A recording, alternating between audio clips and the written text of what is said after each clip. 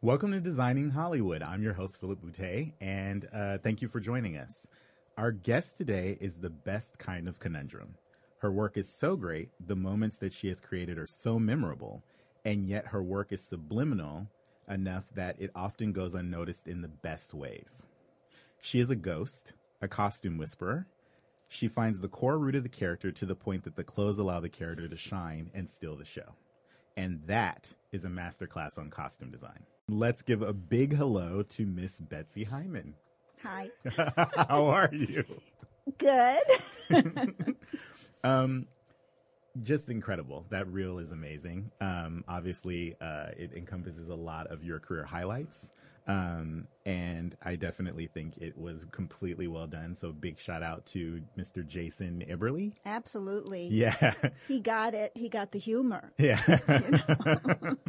So I always start with the boring question. So let's just get it out of the way, which is what brought you to costume design?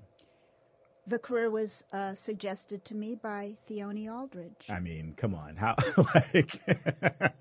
okay, a costume design legend in her own right. So basically she suggested it, or how did you guys meet, or how did that come across?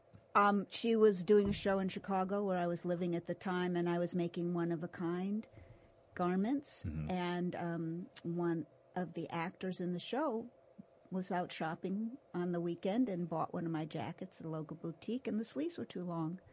She brought it into work. Wow. And so then she kind of comes in and she says, who made this or whose stuff is this? And then you guys kind of started up a kinship from there. Mm-hmm. Now, did she ask you specifically, or she was like, are you interested in costume design? Did you ever think about becoming a costume designer? Wow. Direct quote. And what did you say? Did you were just like, no, I don't know, like kind of? Well, no, I had never thought about it. But when she said it, it just hit me upside the head. I mean, it was like, oh my God. She's right. Yeah. I should be thinking about this. I should be thinking about this. So this is a good idea. Was that beginning moment like the spark where you were just like, I should do this? Or did it happen later when you were experiencing it? Like, was there a moment or a spark where you were just like, costume design, that's it? No, it was all in the moment. Because she laid it out for me. She said, you can start out as a seamstress, and she laid the whole plan out for me. Wow. So you started out as seamstress and kind of like worked your way into becoming a designer. I've worked my way all the way up, yes. That's pretty incredible. I think oftentimes I find that some of the best designers are people that also kind of encompass a full process. So hats off to you for that, because I think that's also really great, especially when you get to the point where you are, because then you understand all of the jobs. Mm-hmm. So I think that's also a really great, skill set to have. Mm-hmm. Now, you did tell me you went back to school for drawing. Mm-hmm. How was that process, and where did you go? I went to Otis, College of Art and Design. I was kicked off a job very early in my career. I mean, very early in my design career. I'd been worked my way up to that point where I actually got offered a job, but I wasn't in the union. Another conundrum. Yeah. And so I felt, I was searching for a reason why the union was stronger than me, which is kind of a stupid thing to think. Mm-hmm. But we always want to know why. Right. And I decided that it was because my drawings weren't spectacular enough to get my ideas across. And that if I had had these fantastic, beautiful drawings, that how could they ever let me go? They would be totally mesmerized, And so I went back to school to learn how to draw. I have to say, especially as an illustrator myself, I have so much respect for the fact that I think a lot of the times people, especially when working, they don't self-edit or they don't self-assess. And I feel like the ability to be able to see this and say, you know what, I need to go back and get these skills, even just for yourself, like yet alone, like not the judgment of others, just I need to go back because this is something I want to do. Also could be really inspiring for anyone that's listening in the fact that sometimes it's, I think our careers artistically are all about learning, right? So we're constantly learning. Mm-hmm. And so I think sometimes, I know especially when I was a student, you look at it and you're just like, you look at someone and you feel like they've got it all together, not realizing that they're doing a hell of a lot of work. And they're also very much so, they are learning consistently as well. So I think that that's really inspiring to know that you went back to school, got your illustrations together, which some of them are in your reel, which they're beautiful. Thank you. And so how did you, after you got that process, how did you feel about, coming back into work and like kind of learning this and then having that skill set with you? Did it help boost? It helped boost me, but I immediately employed my teacher. Yeah. My teacher at Otis had a magazine. She was a sketch artist for print. And she gave me lots of help. I would show her, okay, I'm drawing this, and then she would correct it, or she'd say, if you're thinking about the perspective, where's the light source? But, I used it immediately, and it was good timing because I was on my way, and I got into the union. Yes. Through my very first job as a costume designer, which by then the union knew me because I was banging on the door so much. Right. And they said, okay, do this movie. After you do this movie, we'll let you in. So I was like, okay, great. And I think this is also a really good time, too. I just want to kind of bring it out because you have a very special relationship with costume illustrator Gina Flanagan. Yes, I do. So that's something that, like, you guys have really worked together well and kind of, like, in tandem. I think that collaboration is also one of note. Yes. Yeah. Yes, absolutely. Gina has... the earliest illustrations are mine and some done by my teacher. Right. But my teacher did the Remember the Time. Ah, that's it. Okay, so we'll get to that. That's awesome. Because I wanted to give John Singleton a gift. Yeah. Oh, it was beautiful too. Yeah. But yes, Gina has done every illustration that I have not done myself, other than those, for my entire career. But I love the fact that you illustrate yourself too, because it's such a visual medium and so a way of communicating. I think that it made you a stronger communicator, and I think that ultimately that makes you really good at your job because then you can be creative, you can communicate it, you can show it. I appreciate that so much. As we both know, not every movie needs to be illustrated. Correct. And a lot of times the director you're collaborating with may not understand an illustration and has the luxury of seeing clothes if it's a modern picture. Correct. So, it's been a little bit of both. A little bit of both, kind of like a hybrid situation or using what you need at the moment, which is also kind of speaks to adaptability in a way, being able to kind of just say, like, I know you're famous for saying, like, I have more ideas. So it's like, I'm going to come up with ideas. I'm going to do this. I'm going to do that. And I think also being able to showcase those ideas is great. But I want to jump because this is important. So you're here for a very special anniversary. I know. Tell me what it is. It's the 20th anniversary of Almost Famous. Congratulations. Thank you. And it's so wonderful to have everybody still love the movie so much. I'm just so filled with contentment. Is it one of your favorites that you've done? Absolutely. Yeah. Labor of love. So I think one of the things that I wanted to say in this movie specifically is it's important for our listeners to understand the design weight that this film carries. So most of the film's clothing are original designs. And I want you to share that because I think that people would just look at it and assume that you just bought things. Thrifted. Yeah. Mm-hmm. Well, this is a tribute to Melissa Binder, who was my textile artist. And everything that we made that was new, I would bring it into Melissa and she would make it look 20, 30 years old. Right. And the tribute to the beauty of her work is that everybody thought that this show was bought completely out of thrift shops. It's incredible. I received no design credit for this film in the public arena, nor from my peers. Because everyone just assumed. Now, you did source some things, but majority of the things, I think, like down to even just like majority of the things were your custom designs and then doing, including runs of T-shirts. I did a run of Black Sabbath T-shirts, so they would fit right, so I could throw them out in the background. I did a run of Henleys. Lucky Brand had the old pattern. They made me like 300-400 Henleys. I dyed them all different colors, and I threw those around, put some on my principals. The background costumes came a lot from thrifting up and down the coast, with Seattle, San Francisco, Portland. And we used a lot of that on the background. And the coat, of course, I designed the coat. Right.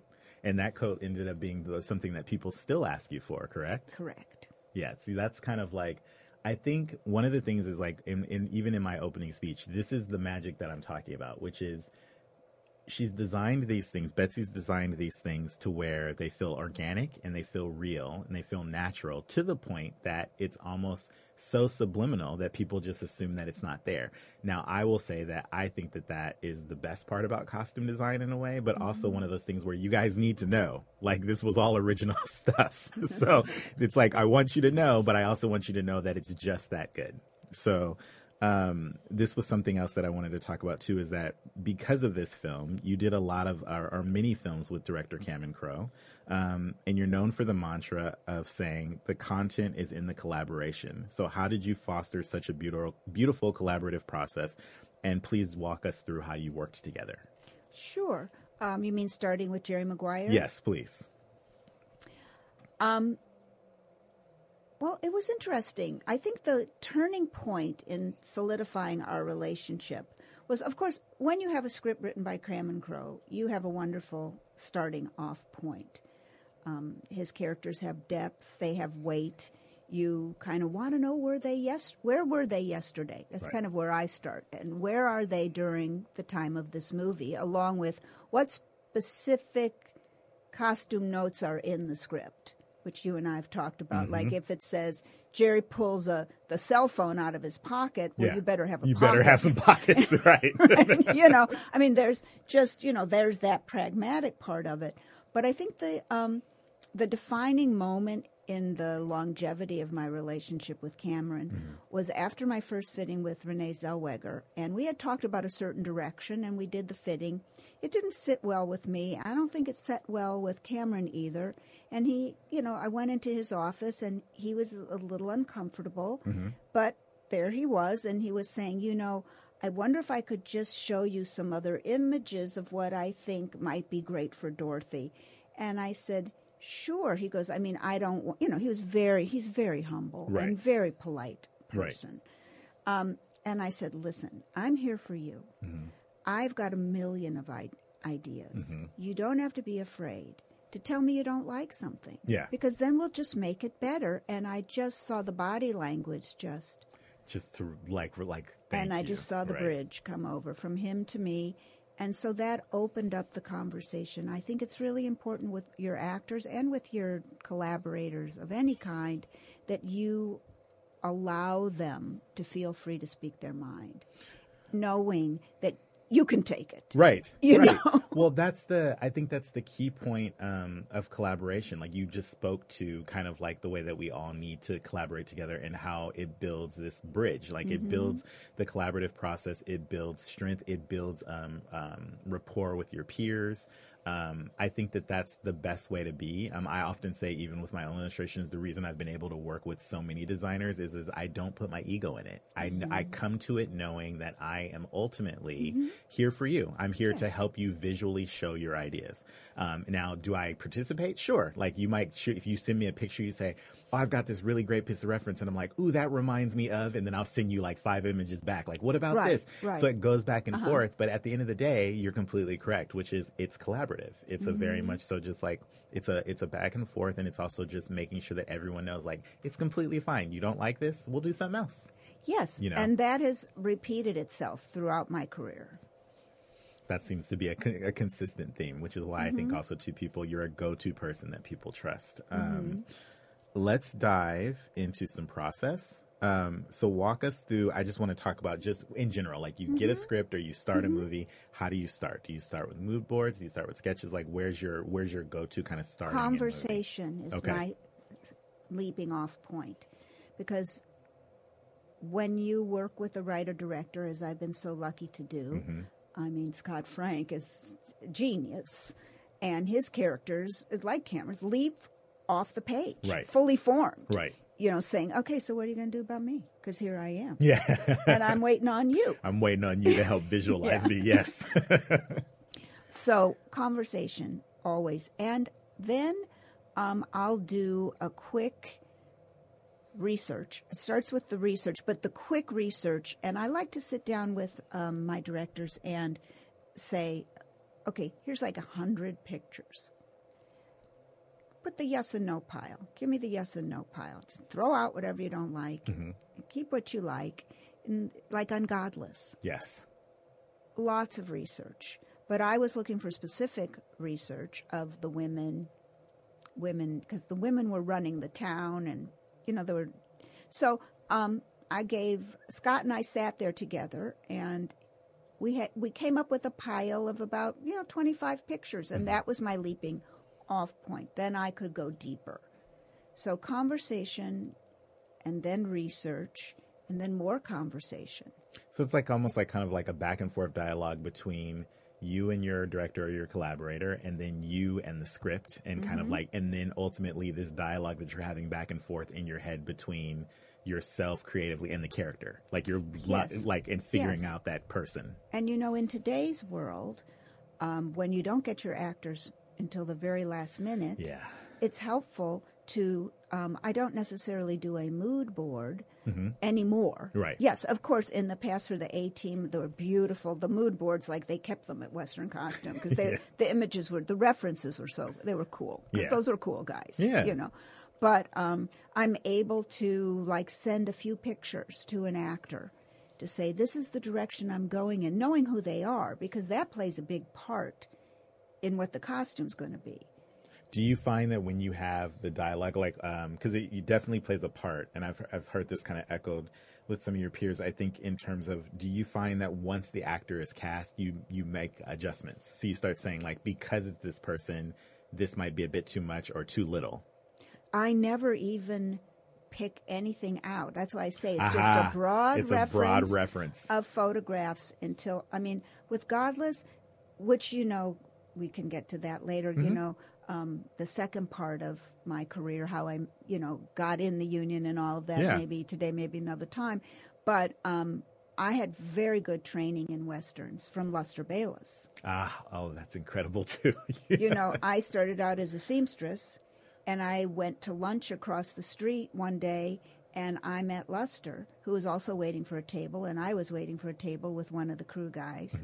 And Luster came over to the set because I said to him, I got to go back and dress the dancers. I had made the leap from sewing the costumes to dressing. Okay, got it. And he came over and he said, I never saw anybody be so intent on getting back to work on time. I think, come with me. I'm doing a movie. Wow. I want you to be the dresser for the leading lady, and I'll get you in the union. That's amazing. So Godless was a real homecoming to me. I think a lot of people know that, and it was a bit of an homage to Luster.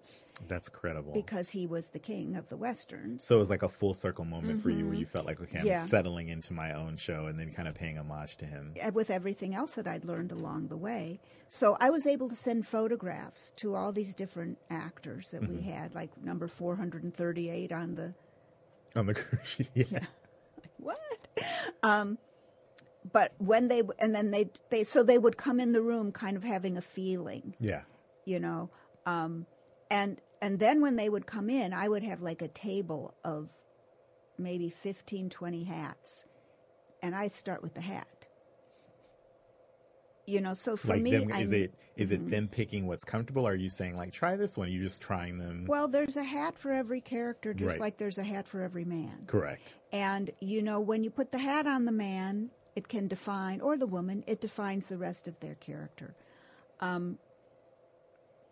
So I don't know how we got there, but yes. No, so it's wonderful. A little bit, it's a bit like my boards, and then I'm able to send that reference, but I never commit to anything. Until you The interesting thing is, like, sometimes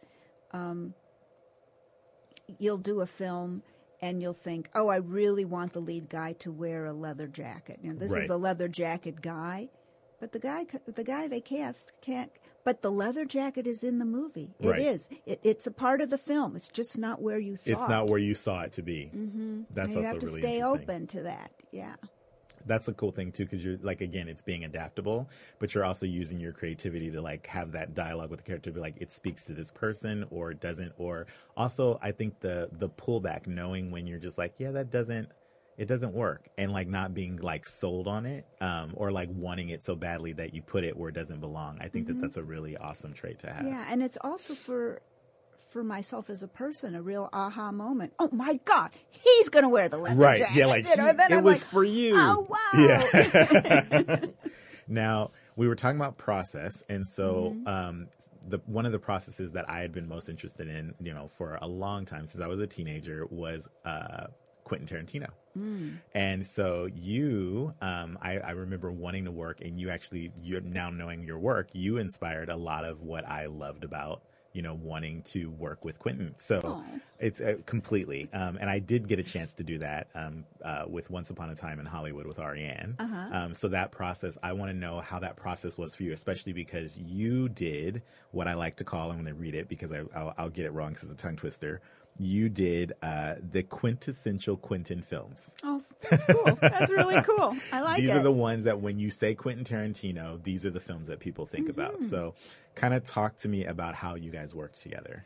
Well, we had a good time for Reservoir Dogs. We met at the Denny's on Hollywood Boulevard. Okay. And we did the movie visually together, sitting there beat by beat. And then we went back to his apartment and we watched some research videos because he's the video. He knows it all. He's so smart. This was his first film, he was full of incredible energy, very contagious, very inspiring, and we looked at these movies and then we talked some more. Yeah. That I will say that hasn't changed. I think that I love the fact that you were talking about like the energy that he provides, because that was something that I was really excited about and I experienced watching him. He's so excited about film. He's so knowledgeable. He really makes you feel like you want to make the movie, like you want to be excited. I had no real inferences or kind of thought processes about like the genre of the time period of the 60s. And he had every week for the crew, he had in his theater, he would show screenings of the films that he watched to write the film. And that really gave me an edge. It just made everybody feel a part of it. So you felt like the entire crew was being brought along for the ride as opposed to it being disjointed. So it sounds like that was the birth of that same spark was there. And I love that. And the fact that you guys were able to go sitting at Denny's is a very Quentin thing to do. Yes. And then just talking about film. We talked about it, and we worked out of a warehouse. I get the two films confused a little bit in terms of those details. We worked out of a warehouse, I think it was in Culver City, and he was there and we were there. We were all there. All the people working on the film could just each go into their own area or bring their area to you, or you would go to their area, and he would pop his head in for the fittings. He wasn't, once we had this talk, and I suggested the black suits, because he kept showing me, you've heard this story, he kept showing me all of the New Wave movies, and there was always Alain Delon, and he was always in a suit, and they were always in a courtroom, and there was all these guys in suits, and so I said, okay. And Quentin had said to me, these guys are just out of jail, and they, they want to be anonymous, and I said, well, it's very easy to go to the thrift store and get yourself a suit. And that's where that look came from. So going to the thrift store, so you thought it through. You said you want to be anonymous. You don't have much money. So I'm going to go to the thrift store and I'm going to get myself a suit so I can just kind of fly under the radar. Now, the question becomes, is there was some visual trickery that happened with those. Yes, there was. So explain that and talk about it, because part of it was creative, you being creative, and part of it was just budgetary. Necessity, the mother of invention. Tell us about that story. Well, I had $10,000 to do the whole movie. For costumes. Wow, that's it's a great movie for $1 million.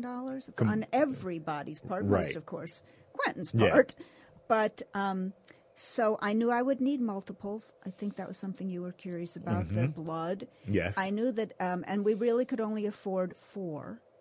And so we always kept one clean.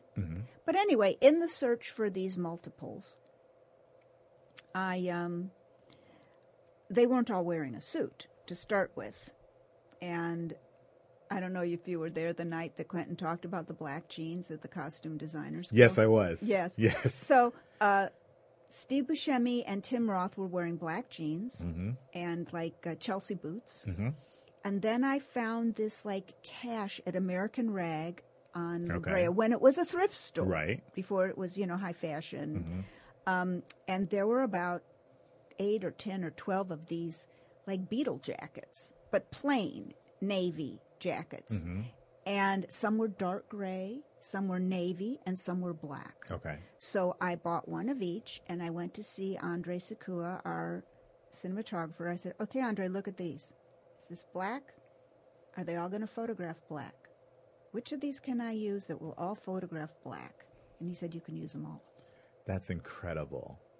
See, that's something I think I was really kind of blown away by that, because you think about these things, but you were being conscious, and then you also were being creative, which that required a lot of foresight, because a lot of people wouldn't think that they would be stressing out about, like, I must find black. But you were like, no, there's a whole nother element here. It's the way things photograph. It's how it photographs. Yeah, well, that's an important part for all costume designers. Red alert. It's how it photographs. So she basically took and realized that these things could photograph black and it wouldn't matter, which also then allowed her to find stock with these different colors that would all read as iconically black, which is what we're all used to. And all the photography, the promo, everything, it's just these black suits. But it's really interesting to know that they weren't all the same. No, they were not suits. And it's like even Quentin questioned the black jeans. Yes. And I said, trust me. Trust me. Yes. It's going to look like and you know, I think we have made a big influence on fashion in the sense of the narrow suit for men because of that particular silhouette of all the men. Right. And they were the only one who had a whole suit on that matched. Harvey Keitel had a suit. Mm-hmm. And I think Quentin's suit I found balled up he didn't need multiples. Because he's just in the beginning. Right. I found that downtown L.A. on a shelf in one of those jobber places, like folded up in the corner. I went, okay, he can wear this. He can wear this one, yeah. So they were all different, and I will say that each guy had a different shirt with a different collar, length, and spread as was a good proportion for their neck. Right. Okay. As was the width of their tie in proportion to the collar and the width of their chest. So what I'm hearing is I want you guys to all pay attention to how many details she just described, and how if you watch it, you're probably not paying attention to the fact that all of those things were subtle and different, but they all went together. That's what I'm talking about the subliminal aspect of her job, which is she does it so well, is it got the point across. It solved the problem. Like, there were pockets. Like, it solved the problem of the script and what it is. But she found a really interesting way to do it and a creative way to do it, and also accommodate everybody's body types and different, proportions. So there's a lot of work in there. And I think that that's something that I often try to draw attention to, especially when interviewing and talking to designers, is I want people to recognize that there's a hell of a lot of work that's going into this that you don't pay attention to. Mm-hmm. And so these are things that she thought about. And then visually, when it comes to you just kind of see it and you take it in, but maybe from a different point that's not as specific. So kudos to you for that. I think that was really, really smart. And I think I want to transition to, because there's one other question I want to ask in the Tarantino sphere, which is Mia Wallace. So Uma Thurman's character from Pulp Fiction has such an iconic costume that people still dress up as now. Is there a story about how you layered her, or how you thought about getting her look correct? Mm-hmm. Well, I discuss again with Quentin. Mm-hmm. We did Pulp Fiction at Barney's Beanery. Would you like to know the history? And I said, I think that Jules and Vincent should be Reservoir Dogs. And he went, right. So with that thought in mind, and they're connected because, right. The Michael Madsen character is John Travolta's character's brother. Right. In the lore of these two films and the other one that Tony Scott directed. That's like a trilogy. That's amazing. So I thought about it, and I thought, here's Mia. She's married to the boss. Mm-hmm. She doesn't have that much fun being married to the boss. Isn't all it's cut out to be. Right. It's kind of put her in a little bit of a corner. She, can't get out without making him angry.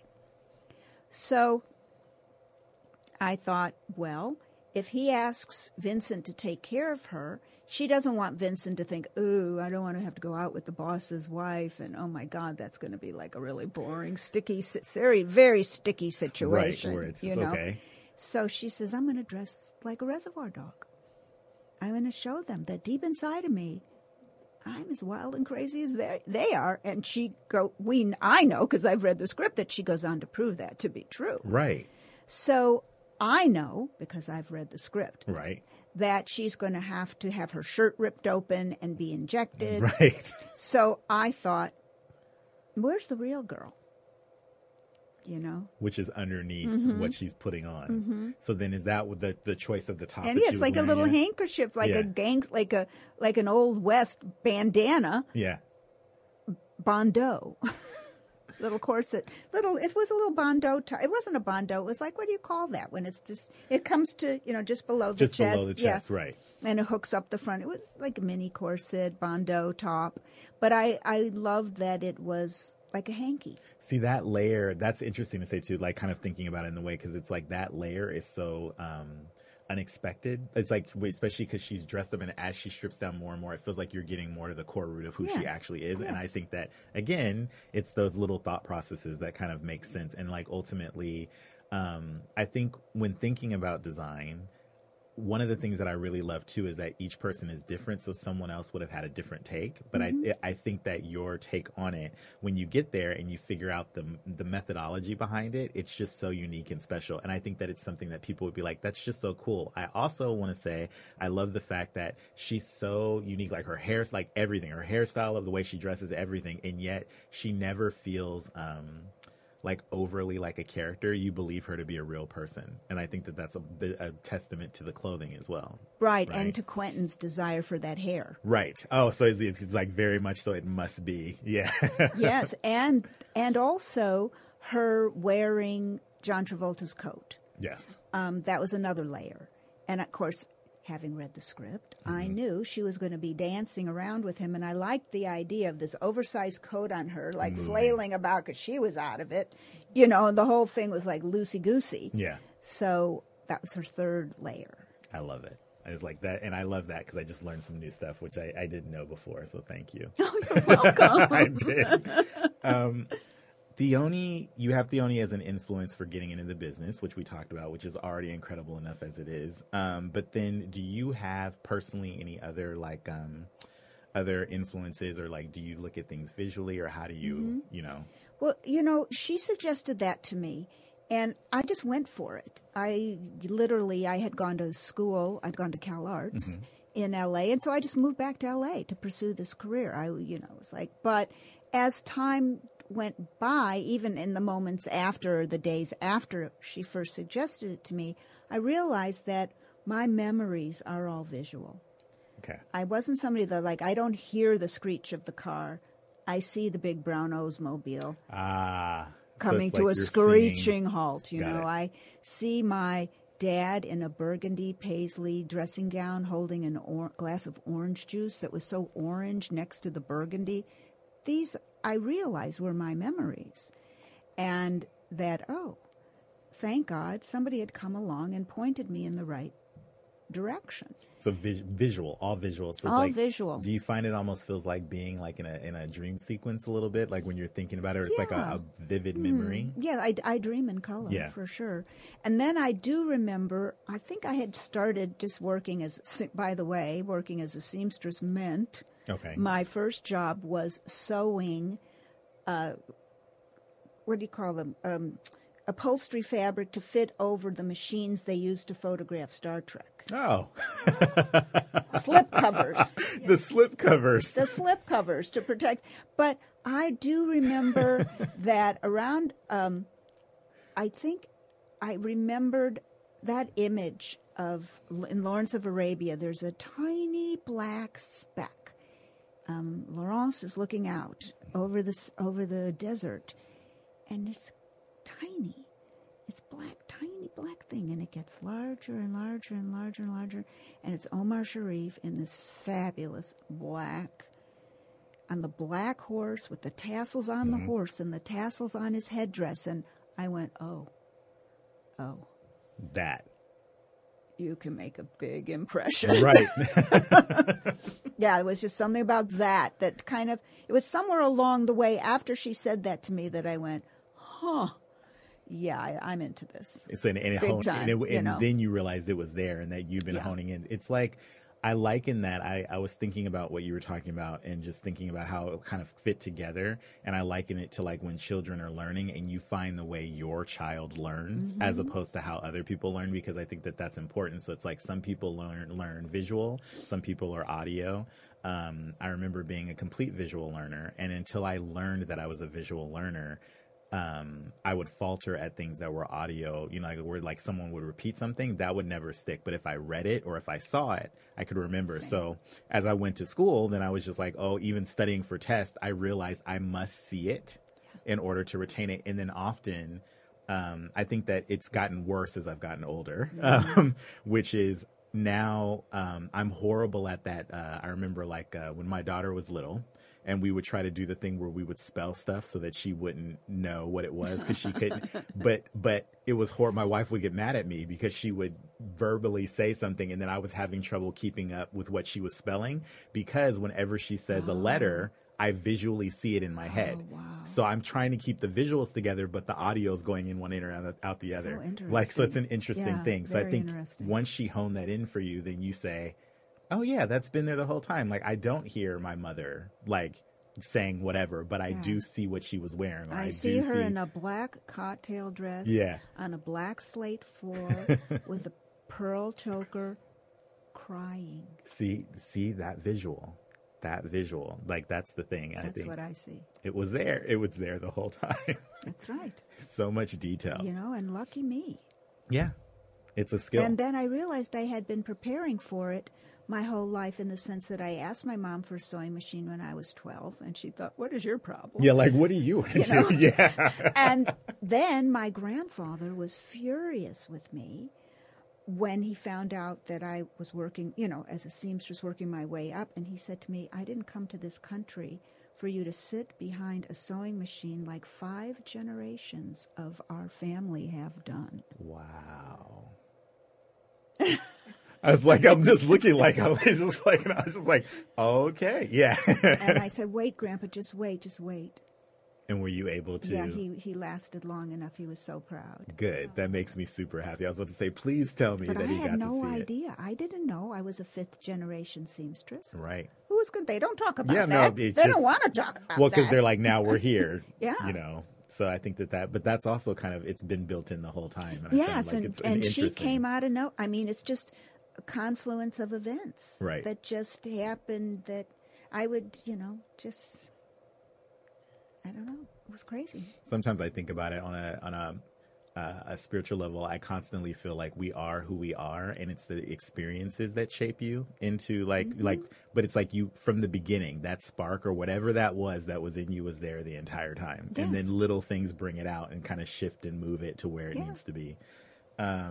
Okay, so let me shift for a little bit. Yes, absolutely. I need you to allow me to be a kid and kind of a nerd for a second, okay? Oh, okay. I'm a product of the 80s. Okay. Okay, I'm an 80s Which is when my career started. I didn't start this career till 78. Okay, so it was like pretty much I'm going to date. I'm born in 81. Mm-hmm. So there's a lot of things that I watch. It's like, it's okay. I'm born in 81, so there's a lot of things that you did that literally shaped, you know, how I kind of took in the world. And so I want to talk to you about a few of these projects just because they were exciting for me. The first one is you're credited for designing the first iteration of Pee Wee Herman. Mm-hmm. So this was the Pee Wee Herman live show. The live show. And that show ended up turning into the kids show. Mm-hmm. So how was that experience? Well, I was also the producer of that show. Oh my gosh. See, I didn't know that either. So that's incredible. So what is your question? My question is just like, how was that process? I remember, or what was it like to kind of like, did you come up with the overall? Miss Yvonne. Miss Yvonne in the suit and Captain all that Carl. No, the suit was his. The suit's his. Okay. I saw him do 10 minutes of stand-up at the Groundlings Theater in that suit. And visually, I literally saw dollar signs dancing all around his head. It's like, this is right it. Then, yeah. Right. And I met him after and said, I think you're going to make a lot of money. And I'm like, here's my crystal ball. You're like, here. And now let me read your palm. No. But I said, I think you're going to make a lot of money. He goes, well, that's so interesting because I have a show I'd like to do and nobody gets it. And I said, I have a friend who's producing little shows on Melrose, like at the Matrix Theater. Mm-hmm.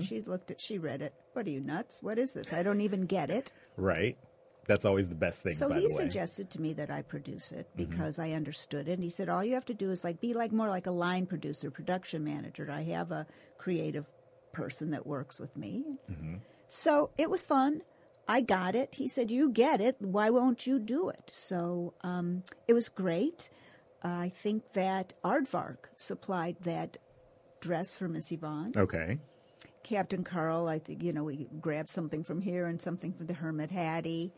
It was all thrifted. That was all thrifted. That was all thrifted. There was no making of anything. We didn't have any money.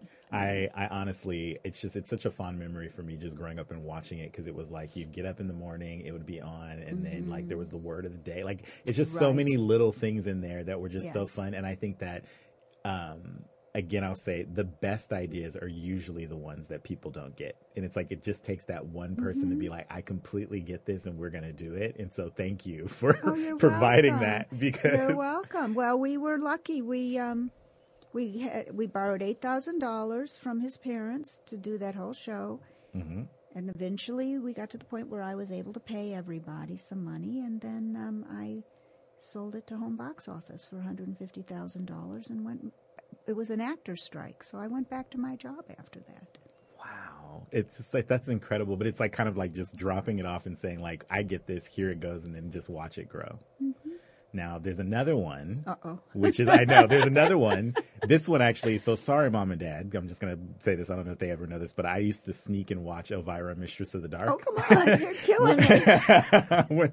when I was little, because it was just one of those things that was just drawn to it. Now, I didn't get all the jokes, obviously. I got them later, which made it even more fun. But how did that come about for you? Like, and then also like infusing her with like the style that you did and things like that. Like, how did that come about? Well, I didn't have anything to do with Elvira other than the movie. But that's what I mean. The Mistress of the Dark, because that's when you had like you were adding stuff to her character and all of that. Like, how did that come about? Are you going to show the picture of Elvira painting the house? Okay. The director was a friend of mine. Okay. So, the most important lesson I learned from that movie, and at that point, we made everything. I mean, that was J&M Costumes, where I had started. Okay. After I moved on from slipcovers to J&M Costumes, and I went back there when I needed an Elvira dress. They made the dress and anything else that I made for that show. But I think we discussed this, that what I learned from designing this picture was don't put the details on the bottom. Yes. Oh, that's right. So this is when you learned, like, it's like your main...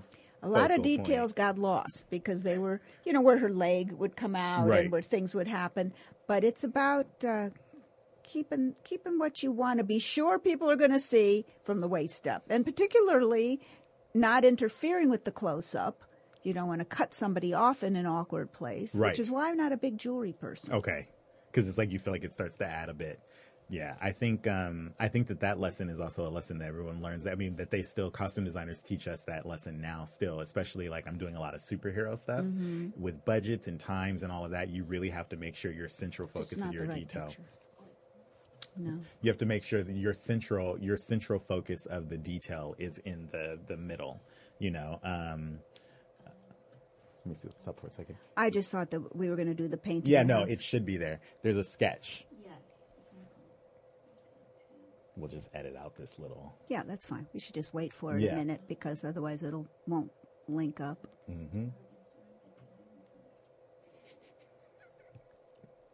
Well, at least you got to see the whole frame here. Yes. No, that's good. Can I take a drink? Yeah, no, please. Actually, I'm going to join you. It's that dragon drink. What is that exactly? It's called pink drink. I don't know what it is. I just know it turns pink because it's got coconut milk in it. So I think it's like the refresher, the strawberry one, and they put coconut milk in it. That's right. Yes. Yeah. Okay. It's coming up.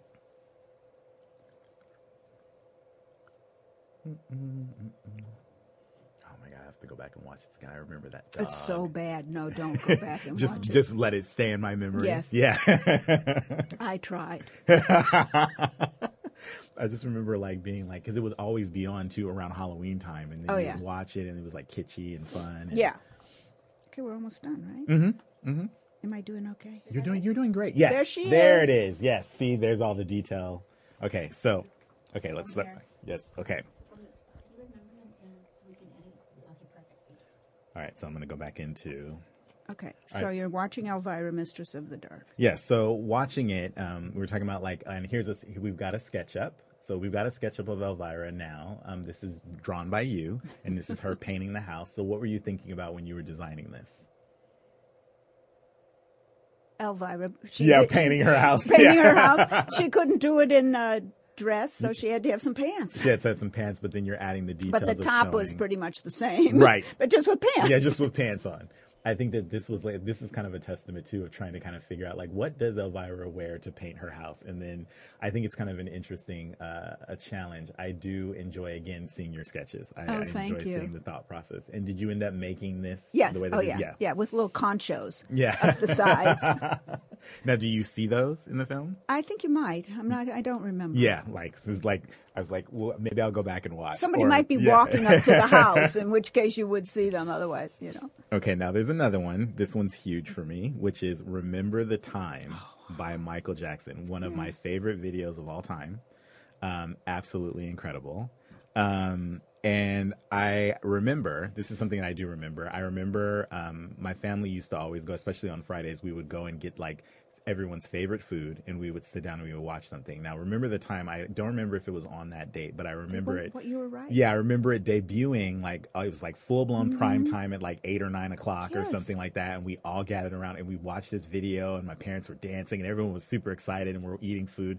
And I just remember it being an event. Wow, I've completely forgot that, but you're right. I remember it being a complete event, and it just was something that I grew up, and then you got used to them. By the time Michael did Scream with Janet, that was another one where it's okay, they teamed up, let's watch it again. So Remember the Time was definitely I have a fond memory. And same thing, visual. I mean, I can watch the video, but I remember sitting in the living room with my parents, and it was a memory of just watching this unfold and watching the costumes and saying wow, they're Egyptian and everything's cool, and look at Iman, she looks so beautiful, all of those things. So how did that project come about for you, and what was it like even just being on set, or also approaching costumes that you knew had to move and dance and all that? Well, again, it was a repeat collaboration with the producer. Okay. And he brought me in at that time. So that's how I got involved. And it was so much fun. I just, Iman also was a repeat collaboration. I did a movie that she was in called Surrender. With Sally Field and Michael Caine. And so it was nice to see her again. And she was dating David Bowie on Surrender, but she was now married to him. Okay. And he was there. And one day, I'll just tell you, I was sitting at the monitor watching, and there was a gentleman sitting next to me, and he made some comment about the costumes, and I turned around to look at him and gave him the answer, and I was looking at David Bowie. Oh, my gosh. And it completely freaked me out. But he was very nice. That's what I heard, too. So I did the research. I mean, it's the same old story, I have to tell you. I did the research. I tried to figure out. Now, I did not do Michael. Yes. We all know that, yes. Right? Okay, good. And once I got into the swing of it,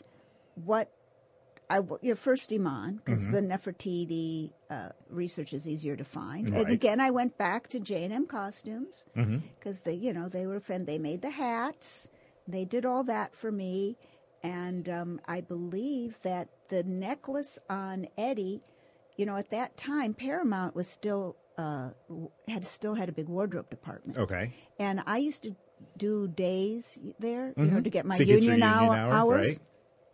And I found the cache of the 10 Commandments. Oh, so that actually. And I remembered that it was there, the jewelry. Okay. I remembered that was there. So I ran back there and I got a lot of the jewelry. So did you grab, in terms of did you grab jewelry and then design around with the color palettes and stuff around with your fabrics and stuff? Or were you probably intuitively, but not specifically. intentionally. Got it. Okay. Yeah, it was such a beautiful thing, and also too, just seeing the opulence and the royalty of it. The whole thing was well done. So. But it was so much fun. I mean, at that time also, you could walk down Hollywood Boulevard. That was such a resource. I got all the wigs for the dancers, all from a wig shop. Wow. on Hollywood Boulevard, and they already had the dreads. And they already had all the stuff in there. That's incredible. Yeah, and for inexpensively. Yeah. You know? So you're just saying like, okay, here's our wigs, here's this. Yeah. And then how were you doing the, were there any like little tricks or things that you were doing for just to make sure that the costumes moved correctly? Or Well, I had to go to a lot of rehearsals. Okay. So you were going to the rehearsals and watching. work with the choreographer. And then, you have to, when you do this sort of thing, you provide them with the dance skirt and, the dancers. So you were giving them like rehearsal costumes that Yes. they could reherse in so that they got used to the weight and the feel so that when they came to perform, then they were ready.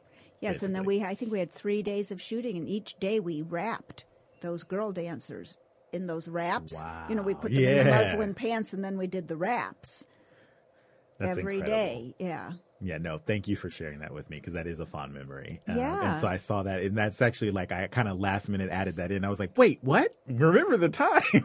Yeah, well, remember way back then. And these are, I know they're little things. It's like ultimately, I know I could ask you about all of these things, but this was just something that I just like, these are fun things to just, and each one brings a fun memory back to me, which I don't know if they're appropriate or not, but I'm sharing some of them. No, please. I think the last one that I'll give you, which is something that one of the films that I like, and I know you like this one too, is Out of Sight. My favorite. So that's I would say after Almost Famous, that's my favorite. That's your favorite. So what did you like about working on Out of Sight? Like how the process, like just such great characters. Yeah.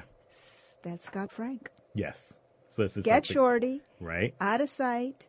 I mean, my relationship with Scott Frank goes back to the time when he was a writer. So it's just even just being able to see that kind of blossom and grow and seeing these characters. The characters are so inspiring. And in those days, I would call the writer. Now it's kind of taboo. Yeah. Like, oh, no, they're doing it. Yeah. No, right. But I would call them. And I even had conversations. I had a conversation with Elmore Leonard, when we were doing Get Shorty.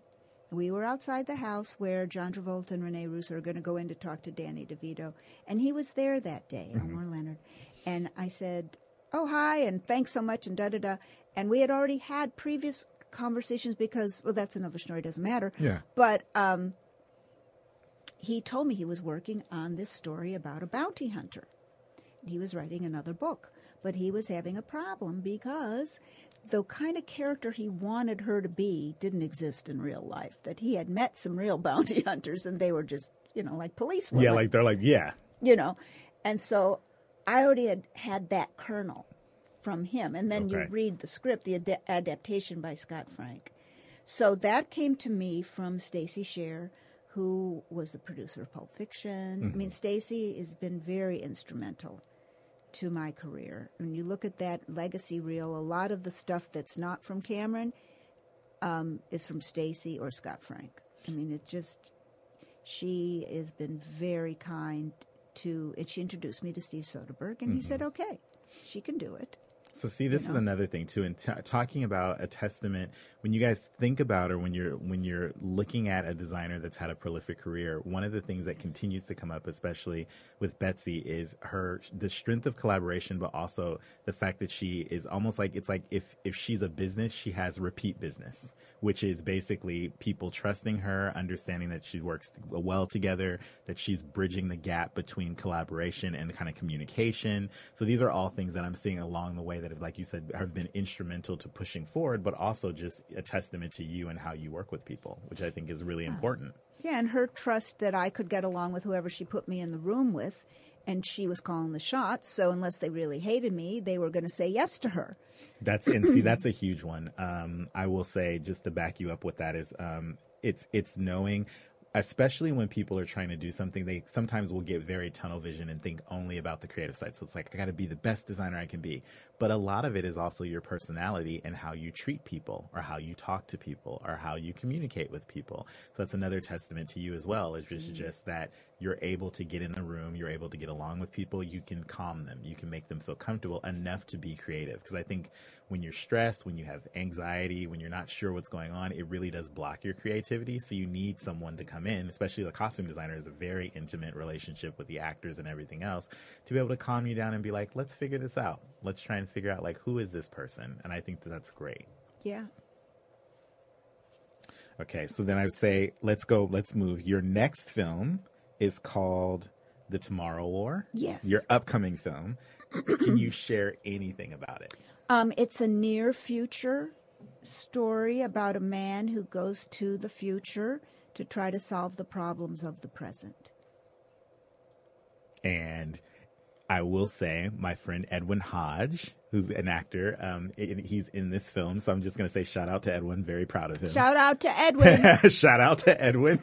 And to Chris McKay, our director, who go. I absolutely adore. So excited to have found another collaborator at this point in my career that I hope to do many, many films with. I love that. And when does this film come out, or when should Well, it be? Yeah, okay. That's a horrible sorry. That's a horrible question to ask right now. Well, hopefully July. Next July. Okay. We were going to come out at Christmas, but it's given us some more time because it's a little science fiction and delightful Chris Pratt. So delightful. Mr. Chris Pratt. Oh my God. What a gentleman. What a lovely guy. Wonderful. So that's all I can tell you about it. Okay, that's fine. We will check back in with that.